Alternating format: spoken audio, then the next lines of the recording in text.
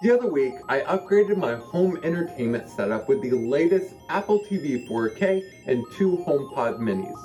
For obvious reasons, the HomePods didn't make the cut, so I went on a quest for the best soundbar system for the same price or less than the HomePod minis. Here's what I came up with.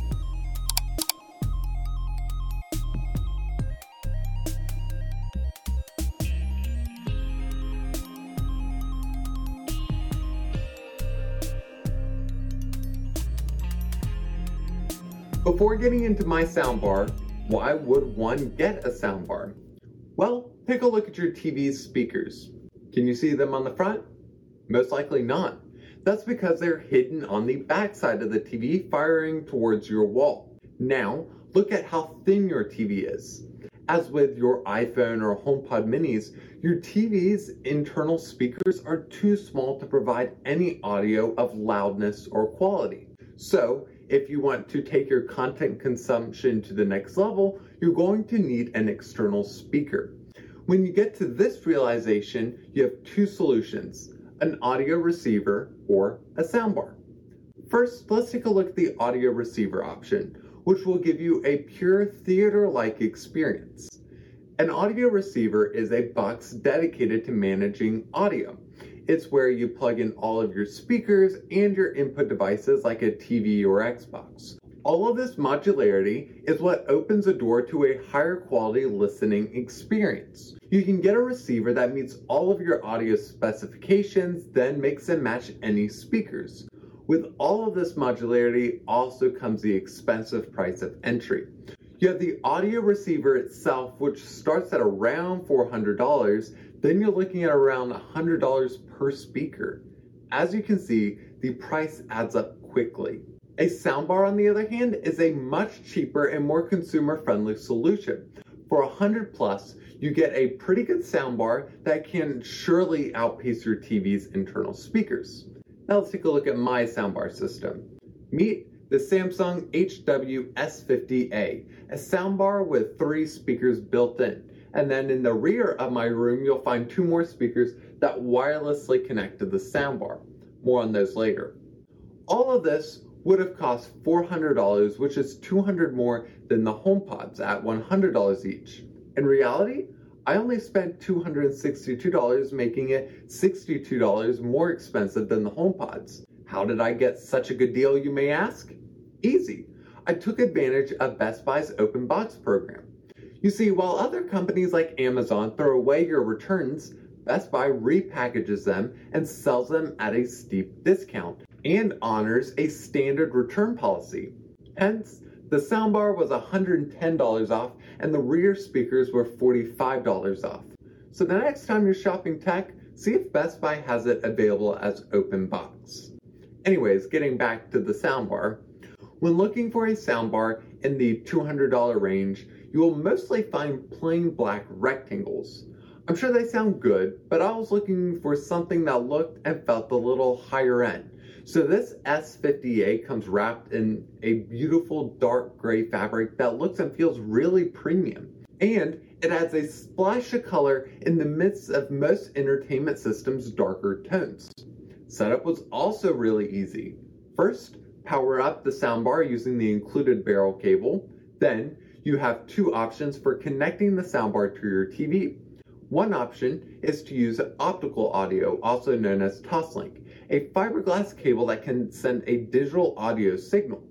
You may find this on older TVs and older devices like the 3rd gen Apple TV. The better option is to use the included HDMI cable. Just make sure you plug it into the HDMI port labeled ARC or eARC. Not only does HDMI send the highest quality audio, but it also allows you to control your soundbar from your TV remote, eliminating the nuisance of having multiple remotes. In addition, you can control the soundbar's volume directly from the physical Apple TV remote or the remote app on your iPhone or iPad. The best part? It doesn't require you to pair the remote or adjust any settings. Once you plug the soundbar into your TV, they should be able to communicate freely. Now that you know how to connect your soundbar to the TV, where do you put it? One option is on the table in front of your TV. Alternatively, if your TV is wall-mounted, you can use the included wall-mounting hardware to attach the speaker below your TV. In addition to the wired input options, the speaker also has Bluetooth built in, so you can wirelessly send audio from your phone to the speaker. But since I have an Apple TV hooked up to my TV, AirPlay is a way simpler solution than dealing with Bluetooth. Or, if you have the SmartThings app installed on a compatible Samsung mobile device, which I don't have so I can't test this, but you should be able to tap your phone on the soundbar and do a HomePod styled audio transfer. If you can test this, let me know in the comments below. As you can tell, this cheaper one remote, two cables setup is way more affordable and simpler to set up than a dedicated audio receiver. Now let's switch gears and take a look at the rear speakers. These two mini bookshelf speakers plug into a transmitter that wirelessly connects to the soundbar. Unfortunately, the connector that plugs into the transmitter appears to be proprietary. However, on the other end of the cable is a standard speaker wire. So if the included speaker cable isn't long enough, you can extend it by connecting some cheap speaker wire. For me, it was as easy as connecting the color-coded cables, powering on the transmitter, and it automatically connected to the soundbar. In addition to the rear wireless speakers, you can add a subwoofer that can add some bass to your listening experience to create a true 5.1 surround sound system. That's 5 speakers and 1 subwoofer. Now with all 5 speakers up and connected to the TV, how do they sound? Once again, I am no audio expert, and if you're into a $200 soundbar, chances are you aren't either. That being said, if you're looking for a speaker better than the one built into your TV, this could be a good option.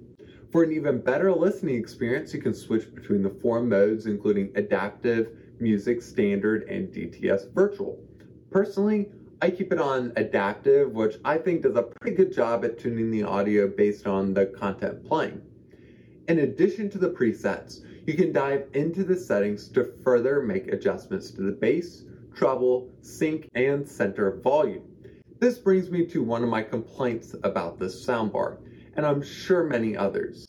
It's really tedious trying to navigate through the audio menus. That's clicking the settings button and what you have selected is announced.